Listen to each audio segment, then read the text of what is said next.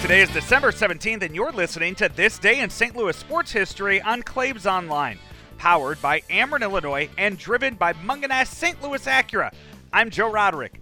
St. Louis Acura has 500 vehicles in stock to help better serve you. And did you know they offer at-home delivery and test drives? Call them today at 314-822-2872 or find them online at stlouisacura.com to get started. It seems like much longer than 5 years ago, but it was on this day in 2015, the St. Louis Rams defeated the Tampa Bay Buccaneers 31-23 in the final NFL game to be played at the Edward Jones Dome.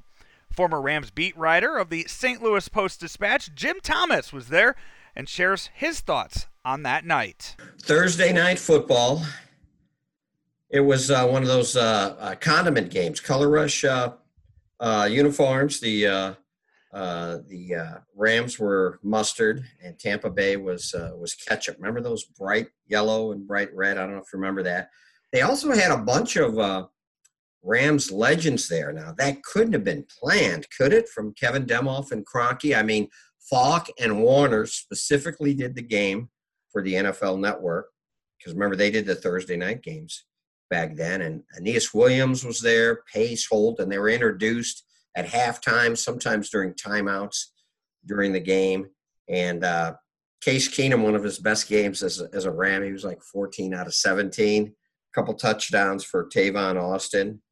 And, you kind of had a feel, you didn't know for sure, but you kind of had a feeling that was it. I remember a bunch of writers, after all our stories were done, we posed with our backs to the field in the press box and took a group photo, and I've got it here somewhere. But Brian, the late, great Brian Burwell, was in that picture. And then remember, they went out to Napa Valley, California, because their last two games were on the road, at Seattle, at San Francisco, and they just practiced out there. This Week 15 Rams victory would improve the team to 6-8 on the year, and they would finish the season with a 7-9 record, marking the 12th consecutive year the team would finish with a winning percentage of .500 or lower. You can read more of Jim Thomas's memories from that game in today's St. Louis Post-Dispatch and online at stltoday.com. You're listening to This Day in St. Louis Sports History on Claves Online, powered by Ameren, Illinois, and driven by Mungenast St. Louis Acura. Check back tomorrow for more great memories. Until then, for Claves Online, I'm Joe Roderick. From early mornings to late nights, your neighbors are busy creating a better tomorrow. And at Ameren, Illinois, we are accelerating progress. From upgrading natural gas mains in Quincy to expanding substation capacity in Mount Vernon, learn more at amerenillinois.com/futuregrid. Ameren, Illinois, energy at work.